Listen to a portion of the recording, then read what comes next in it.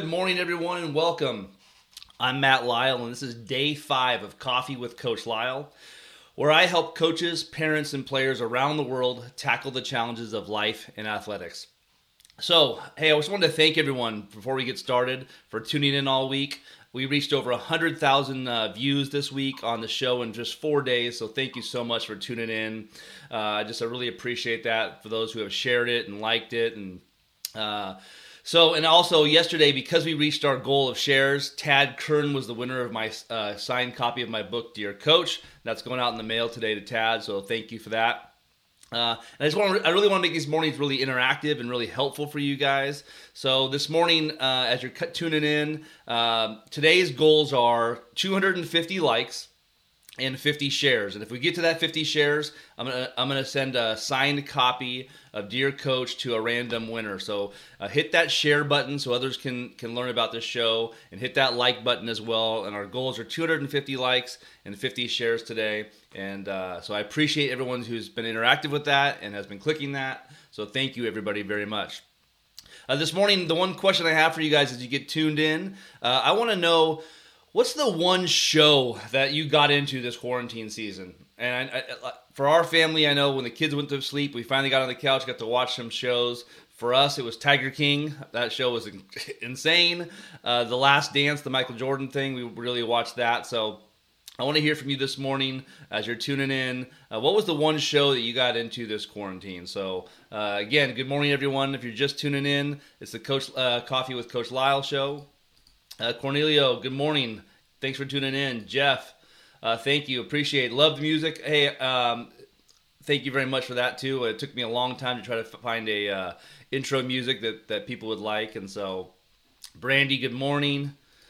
Michael, good morning, too. Marilyn, good morning from South Africa. Thank you. Marilyn, let me know what time is it there. I got to guess it's mid-afternoon, maybe. So thank you for tuning in. Angelo, good morning. Thank you, everybody.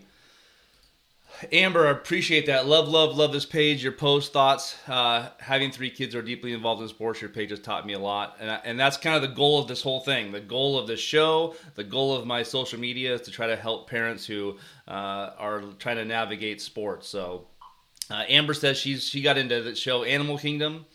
Nice. Scott says Last Dance by far, you watched it twice. It is an incredible series. Evie says Last Chance U. Evie, I'll tell you what. Last Chance U is one of my favorite shows of all time. I'm actually friends with a couple people thanks to social media from that show. And I'll tell you what, I'm going to do an entire show about Last Chance U because I think I love the idea of Last Chance U. It's just not executed well. Good morning to Don. Good morning, Ed. Good morning to Jeff. And Gary. Gary, I started the show Ozark. Kim saying Ozark as well. I started it. My wife tapped out after 1 episode, but I'm enjoying it by myself. So a lot of good shows. Michael says Schitt's Creek is a show that he got into. We watched the entire series over quarantine. I think it was 5 seasons, going into 6 seasons now. So thanks everybody for tuning in. And if you're just tuning in, this is the Coffee with Coach Lyle show. It runs for about an hour weekdays from 7 to 8 a.m. Pacific time. We've got some goals today of 200 likes and 50 shares. And if we get to 50 shares, I'm going to send out a signed copy of my book, Dear Coach. So good morning, everyone. This morning, we're going to talk about a few different things. So we're going to talk about calling BS on your coach. We're going to talk about calling BS on your coach, okay? We're going to talk about a junior college coach who shares a nightmare email from a parent. And our main topic today is how to choose the right travel ball team for your kid and your family. And then we're going to go into Q&A session, and I want the Q&A session today, if we can, to be around that, around questions around travel ball and rec ball, and should I do that, and what age and stuff like that. So I want you to think about that. Our Q&A session will be at the very end, but I want to help you guys navigate that as much as I can. And then again, at the very end, after that, we'll do a Q&A session, and we'll wrap up our day. So again, good morning, everybody. I appreciate everyone tuning in. South Florida, people all around the world have been tuning in from Holland. We've got South Africa. This is awesome. So I really appreciate it very much. And this morning I asked everyone what show did they watch over quarantine. I know Tiger King was really popular, Ozark, The Last Dance. So these are a lot of the shows that a lot of families were doing. So I want to talk a little bit about calling BS, okay? So this morning, I wanted you guys to understand, I always tell our hitters, I tell all new players I coach, you can always call BS with me. When I got introduced to the team at Fresno State, the very first thing I said to them, very first thing after I introduced myself was, you can always call BS with me. And what I mean by that is that if you don't understand what I'm teaching you, if you don't understand what I'm coaching you, if I'm not communicating it correctly, or your dad disagrees with it, your travel ball coach disagrees with it, your hitting coach disagrees, your pitching coach, your private coach disagrees with what you're saying, you need to call BS on me. You need to ask me, Coach, why am I doing this? And I would tell you that in the culture that I grew up and played in, you weren't allowed to do that. It was my way or the highway. We've done it this way. So every drill and everything I teach you has a purpose.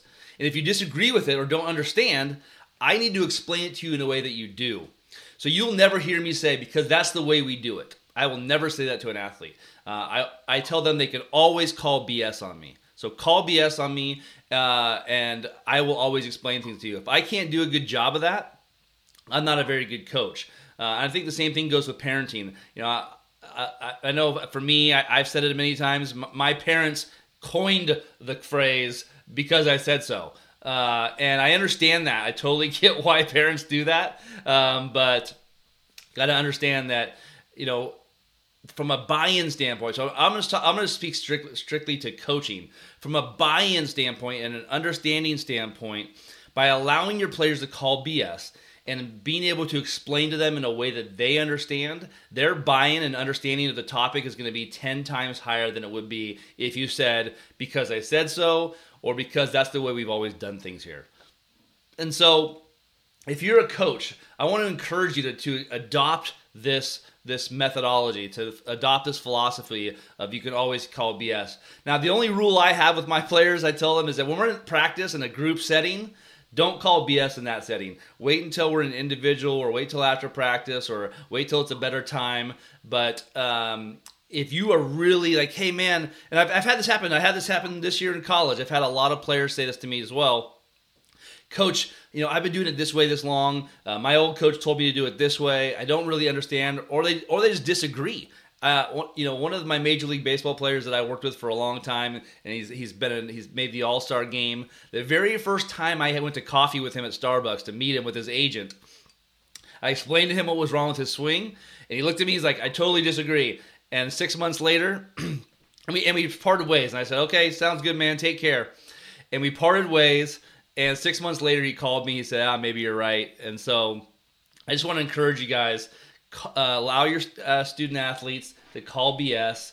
Allow, if you're a parent, as best as you can, to help them understand why we do the things that we do. And I always allow them to call BS whenever I'm coaching something. And I'll tell you what, since I've adopted that philosophy, I've seen the success and the buy-in, the trust, the relationship with my student athletes skyrocket. So I just want to encourage everybody in that. So that's my philosophy on calling BS, and I would love to hear what you guys think about that philosophy, if you agree with it or disagree with it.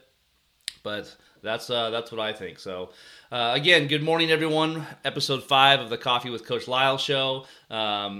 We've reached over 100,000 views in the first 4 days. It's just been incredible support. I appreciate everybody, especially on the West Coast, getting up early with me. Thank you very much. We've got a goal of 250 likes today. 250 likes. I'm looking up the scoreboard. It says 81 right now, which is incredible. Thanks for hitting that like button. And we're trying to get to 50 shares. Yesterday we got to 60 shares, and so I gave away a signed copy of my book, Dear Coach, to Tad. That's going out in the mail today. So if you like this show, if you think this it's helping you guys out in any way, please hit that share button. Let your people know that it's something you enjoy. So that's our opener for today. Call BS on your coach. Let your kids call BS on you, and you're going to be able to help a lot more coaches. So Real quick question from Ashley this morning. She says, Coach, how do you back up when you teach when an athlete calls BS? You learn it. You know. For me, I'm an expert in. I've been doing it for 20 years, so I better have an answer for it. If I tell someone to do something, I better know how to explain it, and I better know why we do it. If I don't know why we do it, why am I telling this kid to do something? So, and the answer, and I'll tell you this: if I tell a kid to do something and they call BS, and I don't have a good reason for why, I'm going to be honest and transparent and say, hey, you know what? I don't really know why. That's just the way I've been taught. But I'm going to do some research on this. I'm going to find out. And I can tell you right now, if you have that approach with the kids that you coach, they're going to trust you a lot more than you trying to fake it that you know a certain topic. I know a lot of you know a lot of coaches that don't do a very good job of being transparent in their coaching. They come off really fake, and kids don't trust them because of that. So Scott says the philosophy BS is key. It shows coach is human, and it makes coach more approachable, and it builds positive, open communication and relationships. I totally agree with that, Scott. I think that's a great point there about that. Don says, I agree about the BS, and especially the part about not doing it in the middle of a drill unless all the players happen to be confused. Yeah, and there's always exceptions to the rule. If I'm explaining something and it's over everyone's head, I would love for one of my players to stand up and do that. Good morning, Shappy. Thanks for joining in, buddy. I appreciate you tuning in this morning. And again, save your Q&As for later. We get to our Q&A session, I'll get into that. But I kind of just want to get your thoughts on the BS thing, calling BS on your coach. Good morning from New Jersey. I call BS a lot. We talk to our boys about right and wrong from certain coaches. Agree, you must be knowledgeable if you're going to teach kids. And the one thing I'll say about this is if you're coaching youth kids, if you get wrangled into coaching soccer and you know nothing about soccer, that's okay. You can, just do the best you can and try to learn a little bit and teach a little bit and be okay with, hey, I've never taught this before. I want to learn, and have the learning posture versus the, demeaning, demanding posture that you do. So, Amber says, our amazing coach has always said, I will never ask you to do something I myself can't do. We play soccer. And I know that's a quote from Michael Jordan. Talks about that a lot. He never asked his teammates to do things that he couldn't do. And so that's great. Ken says, agreed, communication, feedback, and constructive criticism are key to a healthy relationship in general. So totally agree with that. Jeff says, I'm a bowling coach. I've seen plenty of times where another coach needs to be called BS, either on him or her. And I tell you, in every sport across the board, swimming to you name it, we know a lot of coaches that probably need to be called BS on. And I hope more kids start doing that a little bit more. Jessica makes a good point. She says, athletes are more invested in you as a coach and the team overall if they feel like they have a voice because it allows for more trust. Open communication is always the way to go. Amen. Totally agree with that, 100%. And so that's good. And Mike Mark says, I really like this idea of calling BS. Hey, Casey has a great question. Does calling BS extend to players, parents as well? We'll get into that a little bit more in the Q&A session if you want to ask that again. So that's great. And then our last comment before we move on, Antonio, accountability has to start from the top. Coaches need to be continuously learning. Absolutely agree. Coaches across the board need to continue to be learning. Parents, we need to continue to be learning better ways to parent our kids and coach our kids as well. So that's my whole philosophy on calling BS on your coach and allowing your student athletes to be calling BS. So again, if you're just tuning in, we're in the middle of the episode 5 of the Coffee with Coach Lyle show. My scoreboard says 149 likes already this morning. Thank you very much. We're trying to get to 250 likes. We're trying to get to over 50 shares. We got over 60 yesterday. And if we do, I'm going to send a signed copy randomly to somebody of my book, Dear Coach. So thanks for doing that. And thanks for tuning in, guys. I really appreciate it. So the next thing we're going to get into this morning, we're going to talk about, obviously, is my book, Dear Coach. And every morning we've been reading one story out of Dear Coach every day. And I hope you guys have enjoyed this segment. I want to hear from you guys. Is this something you guys like? Do you enjoy the different stories, reading the crazy parent emails? And so Dear Coach is a book I wrote last June. It's real emails from parents behaving badly on the field, at home, and obviously behind their computer screens. I know a lot of you have a lot of experience with either receiving crazy emails or sending crazy parent emails throughout the years. And so I finally decided to do a book about them, sharing them, and everyone shared a lot of great stories. And so we've got a really cool book called Dear Coach that shares these stories. So let's get into our story of the day. And today's story of the day comes from a junior college coach. And so I want to just kind of read you guys this story here. So,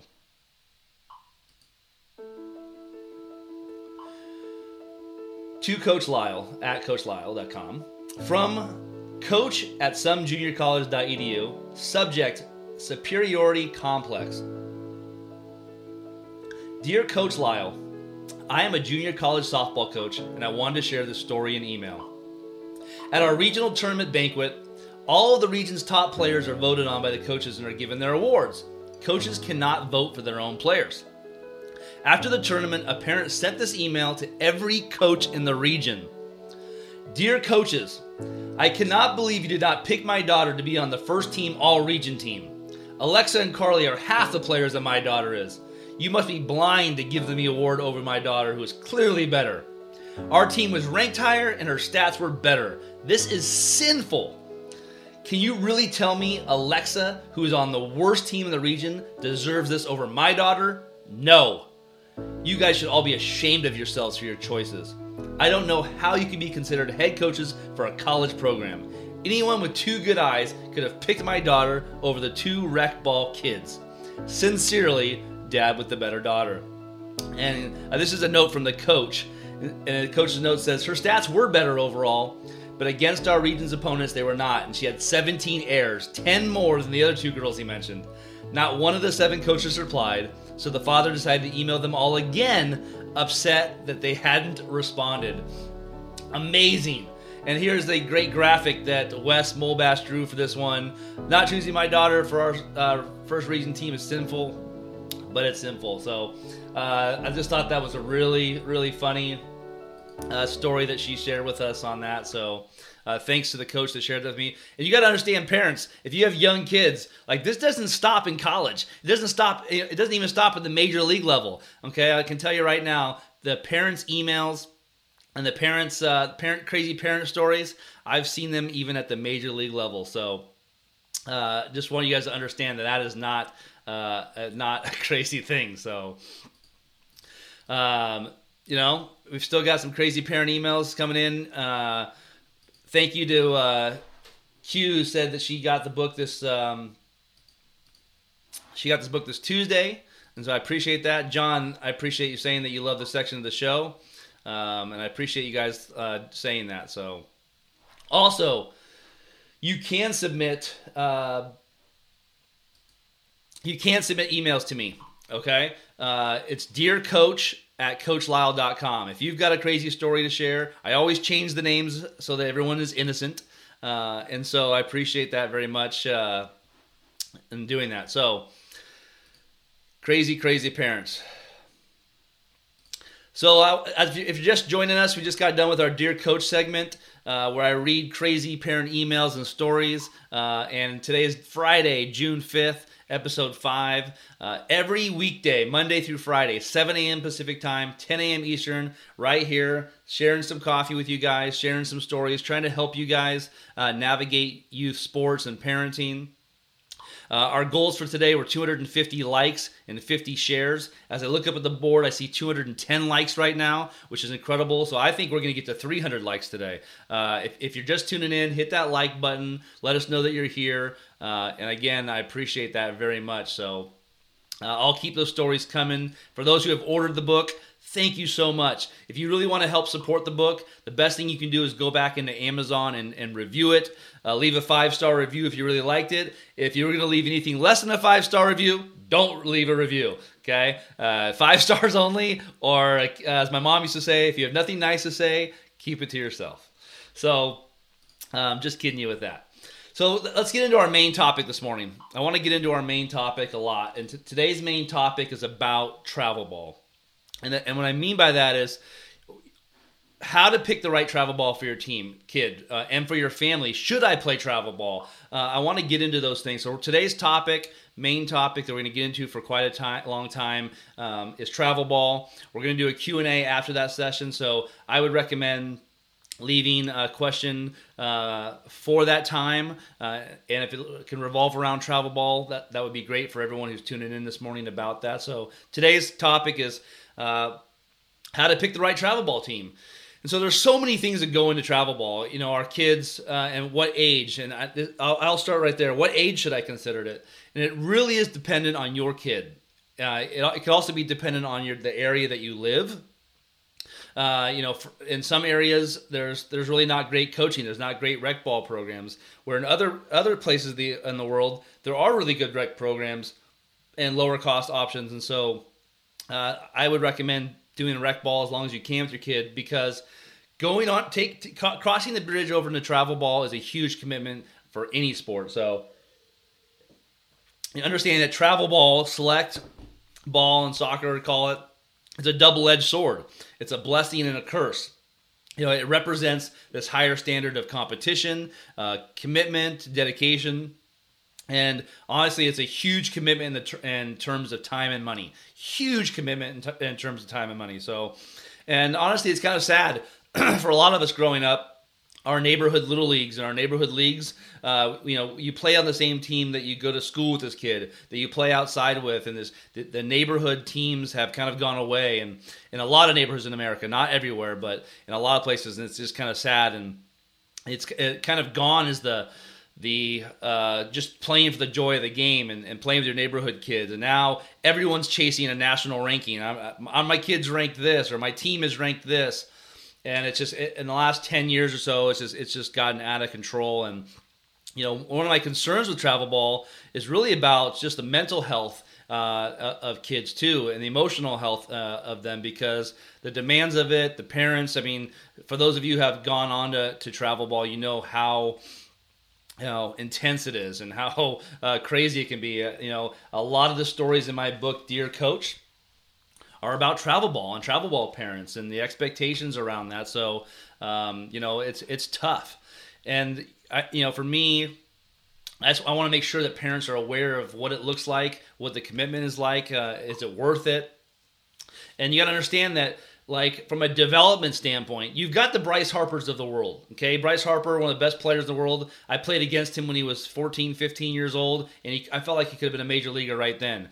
But for most kids, from a development standpoint, if you watch The Last Dance with Michael Jordan on ESPN, he didn't make the varsity team early on. Scottie Pippen was an equipment manager, okay, and ended up making more money than all of us will ever make in our lifetime. So, there's other stories of Roger Clemens and other guys who, didn't bloom until they were 16, 17, 18 years old.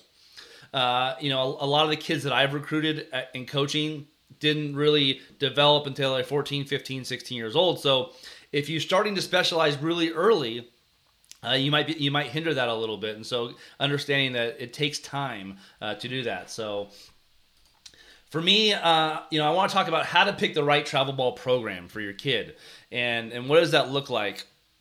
And to me, the biggest things that I think you guys need to understand is that it's going to cost you a lot of money. The costs of travel ball have just skyrocketed over the last few years. I know teams that are charging $5,000 to $10,000 a year, sometimes more. I would be curious for some of those who would like to share with us. If you're on a travel ball team right now, and I'm not talking about just the cost of the team, equipment. Softball and baseball bats are $400 now if you want the good ones. Gloves are $300-$400. Travel, hotels. I've heard a family say they spent $20,000 a year on travel ball. I can tell you right now, I'm the oldest of 7 kids. My dad was a refinery worker. My mom was a stay-at-home mom. I would have never been able to play travel ball. Okay, and I'm thankful that the rec leagues that existed and the travel ball wasn't around at the time, because I wouldn't have been able to play them. There's just no way without either fundraising or working. I went to a private high school, and my mom had to volunteer a lot at that high school to let me go there. And so, if you are on a travel ball program right now and you're paying a lot of money, let the other parents know in this comment section. what is the commitment for time and money, to me, that's the biggest thing. That's the first thing I would decide. Hey, can we afford this? Is this something that would be good for us from just a money standpoint? And then for me, the first thing that I'm going to choose if I choose a travel ball program is going to be about development. And so when I say choose development, I'm referring to, is it good coaches who are actually going to develop my kids? And I'm not talking about just on the field. I'm talking about off the field as well. The way they talk to them, the culture of the program, the culture of the person coaching, the mom or the dad that's coaching this program, or private instructor who's coaching this program. So if you're just playing for other reasons, it's not worth the money. I want coaches that are going to actually develop my kid, make them better, teach them life lessons, and so. For me, choosing development would be the first thing that I would talk about. And for me, a big part of that is choosing practice over games. So if you're on a travel ball team and you guys play 90% of the time and practice 10% of the time, you are on the long travel ball team. Okay? Teams that are play 150, 200 games all year, this is not developing your kids. It might be fun. If you're wanting just fun and you want to throw a ton of money at it, awesome. Keep doing that, but choose practice over games. And what I mean by that is choose development. Choose development over that. So I appreciate everybody chiming in on what they paid. Casey says $3,500 all in, and I feel fortunate. Others have it much worse. Travis says he's pays $2,000 in fees. Chris says with hotels, meals, and fees, we are probably $6,000 to $8,000 a year.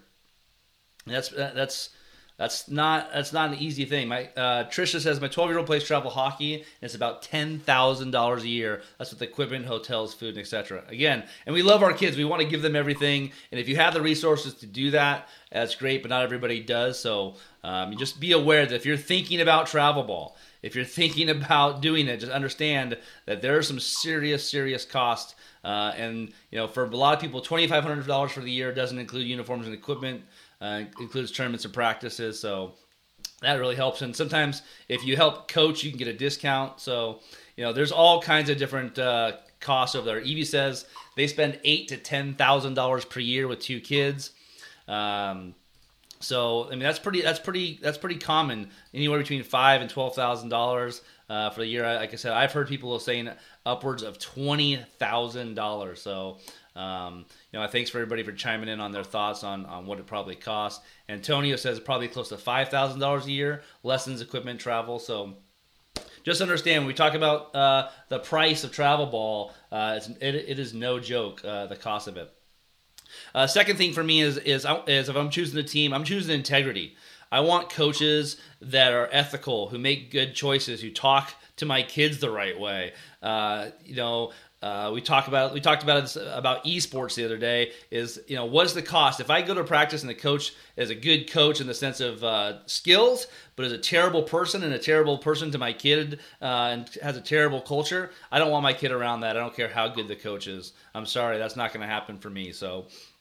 For me, choose integrity. I think for me, that's a big thing that we've got to really do a good job of is choosing integrity coaches. And then, one of the things that I didn't really touch on is the time commitment. I think a lot of parents don't realize how much commitment travel ball is to their families and the hours that put in every weekend. For some people, sometimes some teams are practicing 4 or 5 days a week or playing 4 or 5 days a week. So make sure that you are ready to make that time commitment, let alone the financial commitment that it takes for that, because it is no joke. I've coached travel ball for many years. High school baseball is where I coached travel ball. I coached at a really high level. We played at national championships, and also just at a local level. So it's no joke. And make sure that you pick a team that's really good at communication. Okay, communication is key. As many of you know, communication is key. For me, one of the things that I know many coaches, many parents get frustrated with is you sign up for a team or a high school team or a team, and there's no communication. There's no emails. You don't know what's going on, and communication is really bad. To me, that's really frustrating as a parent. I can tell you right now, not knowing what's going on, communication, tournaments, hotels, things like that. If you're not telling me communicating really well what's going on, That's a big red flag for me to be a part of this program. But you got to have someone on your staff that's really good at communicating. And then, I think the next part that I think a lot of people want to talk about is the exposure part. As I get into older kids, 14U and up, I want to get a good exposure. And so, for me, the thing I want to talk about a lot right now is playing time. Okay, so let's talk about playing time versus exposure and top of the line programs. Choose playing time over exposure. Let me say this again. Choose playing time over exposure. A lot of kids, a lot of families sign up for a travel ball team because they've got this big name, they've got a huge roster, and their kids never play. This is not developing their kids. This is not making them better. It's not giving them exposure. Okay? So my advice is play on a team that gives you the most playing time for the most exposure balance as you possibly can. Okay, so if the best team in the country asks you to play for them, cool. But if you never see the field ever, that's not getting you exposed. That's not getting you any looks from a recruiting standpoint. So that's not a good fit for you. Travel ball, especially at the younger levels, is all about playing time, about experience on the field, game-like experience. So I don't care if you're 8U, 12U, 16U. If you're on a team that you ride the bench, you are on the wrong team. And if you're on a team with a huge roster, you're on the wrong team. Those teams are usually money makers for those coaches, and they're not designed for the student athletes. So for me, I want my kid to play as much as possible. I want them to get developed really well. And the bonus is the exposure piece. And again, there is advantages to being on a good team. For example, I'll give you an example in softball. The top teams in the country, they usually do the best. They last the longest in the tournament. And as they get to the championship rounds, they do get more exposure. Now, if you're playing on the field in those games, you do get a lot of exposure. So if you feel like you can get on the field on those top teams, go for it. Those are great teams for you. But if you're in the dugout or on the bench during that entire game, there's college coaches aren't excited about that. They're not watching you just because your name is on the roster. So make sure that you choose playing time over prestige of a program. And unless you really, really like the program in the sense of their development, they develop their players really well. But for me, make sure that roster size is really small. For baseball, softball, especially younger ages, 12 kids, 13 kids, depending on the pitching situation. But if you're on a travel ball team that has 18 to 20 kids, 25 kids, 30 kids, I hope your kid's one of the 5 to 9 best players on that team, or you're in deep trouble. So if you're just tuning in, this morning we've been talking a lot about travel ball, how to pick the right travel ball team. I'm going to answer questions all about travel ball and how to pick the right travel ball team in a few minutes. I'm checking the scoreboard right now. 335 likes this morning, breaking the record for this show. Thank you guys so much. Maybe we'll even get to 400 likes this morning. So if you're just tuning in, we're trying to get to 400 likes this morning. This has been incredible. I'm going to keep pushing you guys. 400 likes this morning. Hit that like button. If we get to over 50 shares, I'm going to pick from random someone to send a signed copy of my book. Congrats to Tad, who won it yesterday. I think we got 61 shares during yesterday's show. So we're going to go into our Q&A session next. I wanted to share a couple of funny things. So I want you to think about your question for Q&A time. And I just thought it was really funny. A couple of things here. So, here's a comic that I've always really enjoyed. The guy at the service station for the car says, "I think we have a mistake here in your service records. Your car is a year old, yet it has 500,000 miles on it." And then he responds with, "My daughter is on a travel softball team." So one of my questions I have for you at the end of the show, or you can put it right now, is how many miles do you think you put on your car a year? For you travel ball parents out there, how many miles do you think you put on your car per year? I thought that was a really funny comic. So, and then another thing, this always cracked me up, this meme. If you've played travel ball for a while, you have older kids, you know exactly what this is about. And this meme says, "Travel ball, I can't believe we drove 400 miles to play against a team that's 15 minutes from my house." And I can tell you right now, I have played across the country.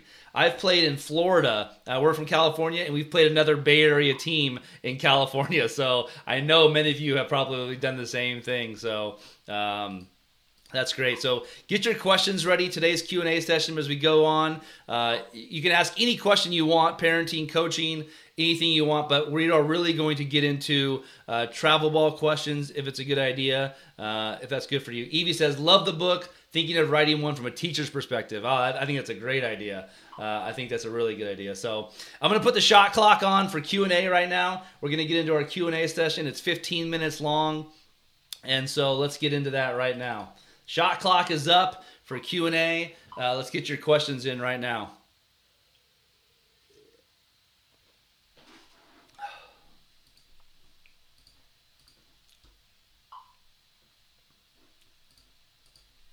Ashley says, I coach high school softball. How do you get rid of the divide between travel ball teams? Like, for example, Team A doesn't like Team B, and they can't play together because they played another team. How do you get parents to get over that? To me, the biggest thing when it comes to anything like that is communication. If you have problems with certain players and you know who they are, bring them together. Let's talk about this. Why is there a divide? And to me, honestly, most of the issues that we have is behind the keyboard. It's behind closed doors. But when you expose it out in the open, you shine light on it, you talk about it, you communicate, those problems usually go away. So for me, my best advice for that is to bring them together, ask them, what's going on with this? And talk to them about it and communicate about it. And to me, 99% of the time when you do that, it does it. So thank you to everybody. We're at 509 likes this morning. Hit everyone who hit that like button. Incredible. Really appreciate everyone tuning in this morning. It seems like this is a topic that people are enjoying. So Elizabeth says, last summer we drove 8,000 miles. She played in the Little League World Series. Congratulations to your daughter. That's got to be an incredible experience. It was a dream of mine as a kid. We started in Houston, went to New Mexico, then straight to Washington. That was a long trip. So that's really cool. Congrats on that. Brad asks, being from Canada, the college fees are enormous, and we are aware that full ride are not as common as people think. A good compromise for Canadian players is JUCO. What do you think about JUCO? I think JUCO is great across the board. Baseball, softball, soccer, football. JUCO is a great route. I have some of my siblings that played, I had 5 siblings that played college sports, and almost all of them played at the JUCO level at first. And so the JUCO level is a great way, low-cost way, so I highly recommend the JUCO route. Joe asks, practice over games. What's your recommendation on amount of games that should be played per month? We are 10U. Joe, to me, that would be 1 or 2 games a weekend. It really depends on the kids and the parents that you have. I just don't think playing 10 games every week is good for our kids. I don't see that. I just don't see that being a good thing. So 3 to 4 games a weekend, I think at that age level at the most. I just can't get on board for playing so many games. Don asks roster size and roles of each player. Again, to me, I want the lowest amount of roster size as possible. I can tell you right now, coaching high school baseball, there were times that we always joked, we wish we had 9 players. 9 players solves all your problems. 9 players solves all your problems in baseball and softball. So I think that's pretty funny. Pablo asks, understanding the money in baseball, what's your take in travel ball and weaving through the daddy coaches, the ex-minor league trainer for hire, big facilities and organizations that are out there? I ask because I see a lot of lost opportunities in shaping athletics out there to be great at life, but they get lost between the cracks. I'll tell you, the money thing in youth sports is pretty crazy right now. There's a lot of people that take advantage of it. A lot of people that rip people off. I would tell you that there are also a lot of great coaches out there. There are a lot of great coaches that do a really good job. We'll talk about private instruction another day. Maybe Monday morning we'll talk about private instruction and the cost of that and if it's worth it. So Christina asks, transitioning from 12 to 14, how do you handle pitchers struggling with the extra 3 feet? To me, Christina, and I don't know if it's baseball or softball. I'm guessing you're talking about softball. For me, it's practicing it earlier. It's the same thing we talked about the other day with COVID and returning to play. If your kid hasn't done anything over the last 2 to 3 months and you go and play in a tournament this weekend, you're in trouble. You're open to injuries, and it's not going to be good. So How I would transition kids when they go to the next level in baseball, in high school baseball, kids go from these light bats to these heavy bats, and a lot of them get owned really early on. You got to train for 6 to 9 months, 12 months if you can beforehand. So I would recommend practicing at earlier times. Jamie asks, how do you deal with disappointment and loss when traveling to tournaments that are the longest distance away? Again, like I said, for me, I talk to our kids a lot. I just talk to our kids a lot about the life lessons of it, trying to find the positives in the experience. And when it comes to the negative parts of the experience, what can we learn about it? How can we turn adversity into something good? And so I just communicate with them a lot around that. Elizabeth asks, how do you combat calling BS and not getting them to buy in? I want to use that in my classroom, but can't cut ties with kids in class. Here's what I would say. To me, the more transparent you are, the more honest you are with kids, the more they trust you and can build a relationship with you. So, if a kid's calling BS just to call BS, I'm going to call them to the side and say, hey, man, what's the challenge here? What is going on? Let's get to the root of it. Let's get to the root of what's going on here, because I explained it really well. I know you understand, and in a classroom setting, and if they don't understand, that's a whole different ballgame. But if you know and they've communicated, they just don't like it. Let's talk about what is the reason why. Maybe there's something else going on in their life. Maybe there's something else that happened between you and that person, and so, I don't know. Forrest asks, what advice do you have for me for getting back into playing competitive softball after not playing for over a decade and wanting to get back into the game? My best advice, Forrest, is to start practicing. Practice a lot. Work on your development. And really work on that very much. So that's what my advice is for that. Michael asks, how do you approach the mental side of hitting when a young kid has been hit by a pitch that starts getting away from the plate? So that's a hard one. If you play baseball or softball, you know that players get, especially young players, when they get hit by a pitch or hit by a ball, for a lot of players, they get scared, and it can be a long process back to being in there. So we always practice it. If I'm coaching a 8-year-old team, if I'm coaching a 10-year-old team where pitching is starting to happen, we are practicing it. I use a tennis ball or a wiffle ball, and we have a hit-by-pitch station. I teach them the proper way to do it, and I teach them that it's not going to hurt that bad. So we use tennis balls, wiffle balls, but if you practice it and take away some of the fear of it and the hurt of it, maybe they need to wear a mask if their league doesn't already require that. And so I would just talk to them a lot about it. Say, hey, there is injuries in sports. There are sometimes it's going to be hurt, but it's worth it. But I'm going to teach you the proper way to do it. And so if you can teach the proper way, that's one thing. Adam says, what's the best way to get 4 and 5-year-olds to have fun on T-ball? So I've coached T-ball with my kids. I have 5 kids. My youngest, Crosby, just turned 3, and so T-ball's coming around the corner, and I'm hoping to get to coach that team a little bit.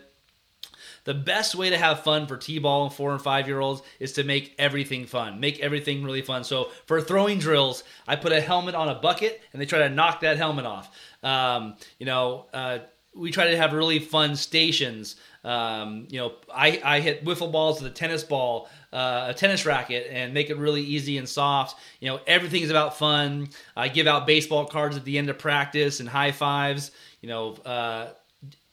Figure out the most fun way to have it. Development means nothing at 4 or 5 years old. Okay, just make it fun. Make it as fun as possible. And the best way to do that is to have no standing around. And for me, it's the same at college level. If you come to watch us practice at the college level, every player is busy doing something. There's no one standing around. And for me, from that 5-year-old to 12-year-old range and through high school, if you go to a practice and you see that kids are standing around the whole time, they're not going to last in this sport very long. There's nothing worse to me than seeing a youth baseball or softball practice where one kid's getting coached by the coach and every other kid's standing around. If I'm that kid, I'm going to go play soccer. I'm going to go play swimming. I'm going to go play something that I'm active the entire time. So if you want more baseball and softball kids playing, make sure that your practices are really broken into small groups. Get as many parents as you can to volunteer. I know that's difficult for a lot of people, so do your best to try to recruit some people. Trevor says, do you think players are being overused at a young age? And can you explain your interpretation of overuse? Excuse me. So Trevor, great name. I have a brother named Trevor. Our players being overused. I think for kids, you got to understand, for a lot of major league players right now, a lot of NBA players right now, the older ones, at least in people my age, we didn't have organized sports the way that we do now. We had 1 or 2 practices a week at the most, play games on the weekends if you played Little League. So we played out in the front yard. We played in the backyard. We were just as active as organized kids. It's just not as regimented. And so it allowed a lot of freedom. And so for me, overuse, especially when it comes to, let's say, baseball and softball, is overuse of arms. That's the biggest thing I think most people are talking about. In other sports, I know there's overuse in other areas. I just think when it comes to body development for kids, you got to understand that their brains are still growing, their bodies are still growing, and if we damage that and we don't do a really good job of keeping those kids healthy, I just think it's going to be a really difficult time as they get older. So for me, overuse can be a personal thing. It can be for different kids. I just think it's about being aware of it. I think it's understanding when your kids are getting beat down, they're tired, they're overused. We can see it in the college season. We practice 20 hours a week and we grind 6 days a week. You can see when the players are just getting beat up and their injuries start to tick up a little bit. They're just more tired. So I just think being really conscious of it, make it a priority to be aware of it. To me, I think that's something that you should really do a good job of. I think that will help. Chris asks, with COVID suspending practice, I've been doing my best to keep my son practicing with pitching, hitting, and fielding. How much should I emphasize practice? Daily? Every other day? He's 11U travel ball.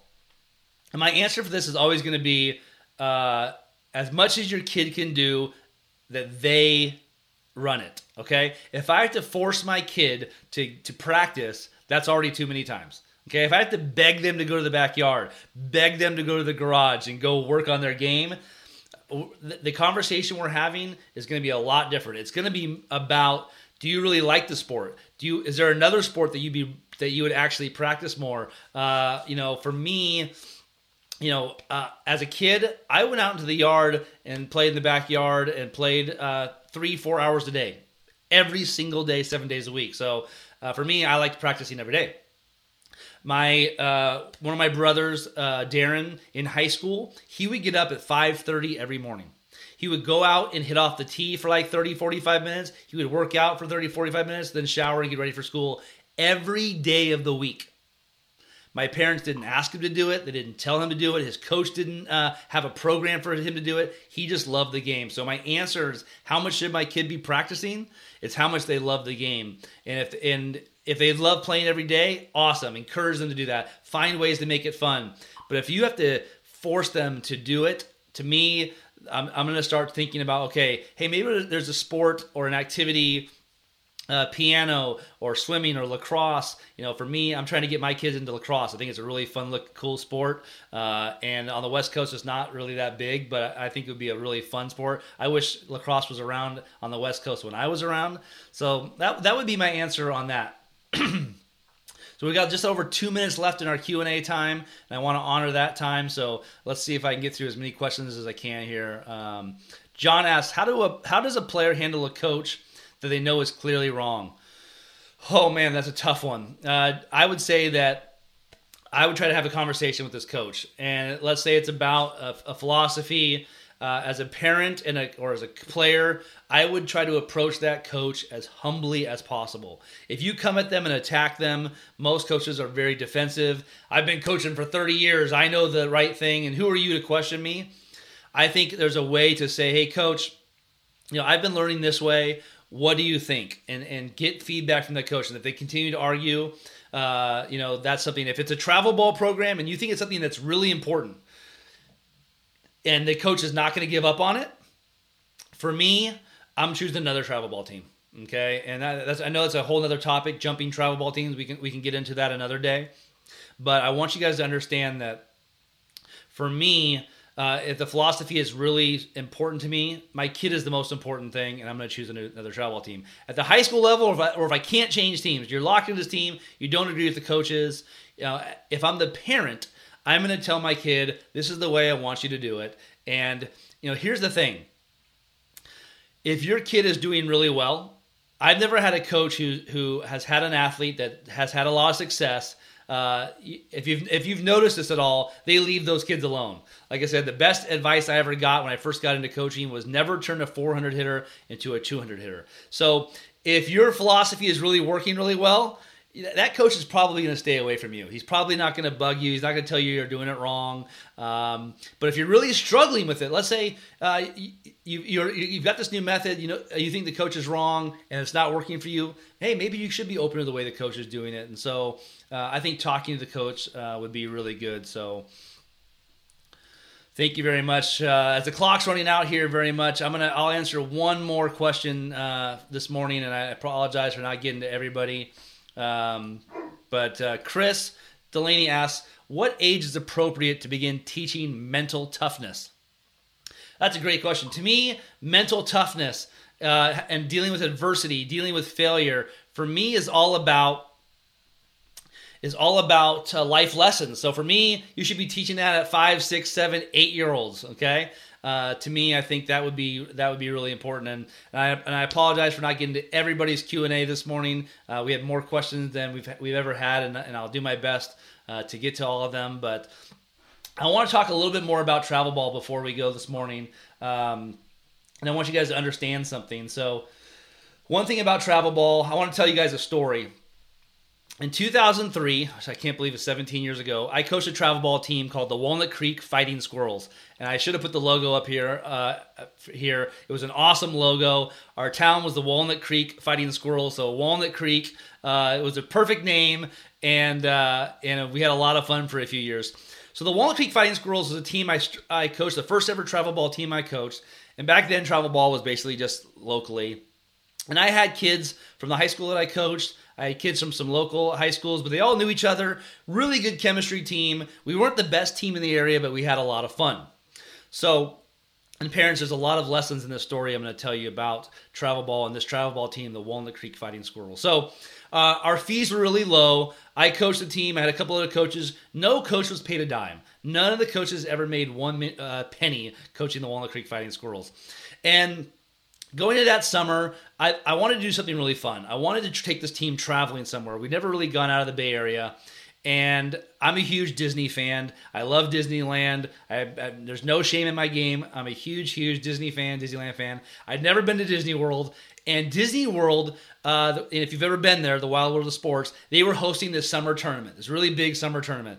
And I was pretty nervous because our team wasn't that good. We had some really good players, but it wasn't a national team.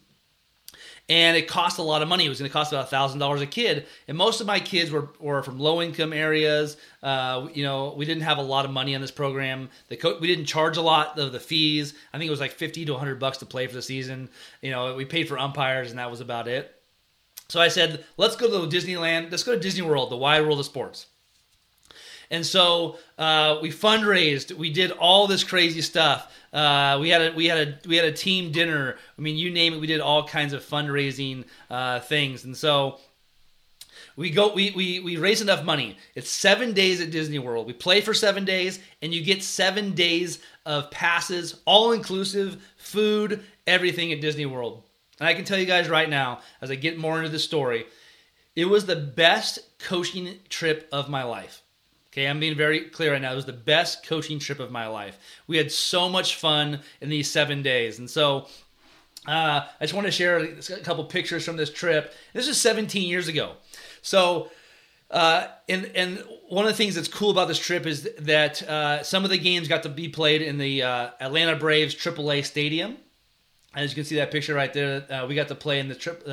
And back then it was the Atlanta Braves Spring Training Stadium, which was an incredible stadium. A lot of my kids will never get to play in a stadium like that again. So just to have that one game in that stadium, and we talk about it 17 years later.